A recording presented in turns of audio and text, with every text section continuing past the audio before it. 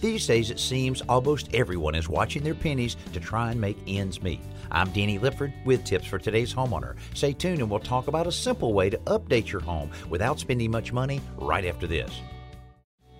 Keeping up with the latest styles in your home doesn't have to cost an arm and a leg. Sometimes it just requires a little elbow grease. I've noticed lately that the new style in ceiling fans and light fixtures is a flat bronze or black color instead of the polished brass we saw several years ago. If your fan or light fixture is working fine, why replace it when you can simply paint it? Take it down and remove the glass or wood components before you rough up the polished surfaces with some fine steel wool. You'll also want to cover up any electrical parts with masking tape before painting it.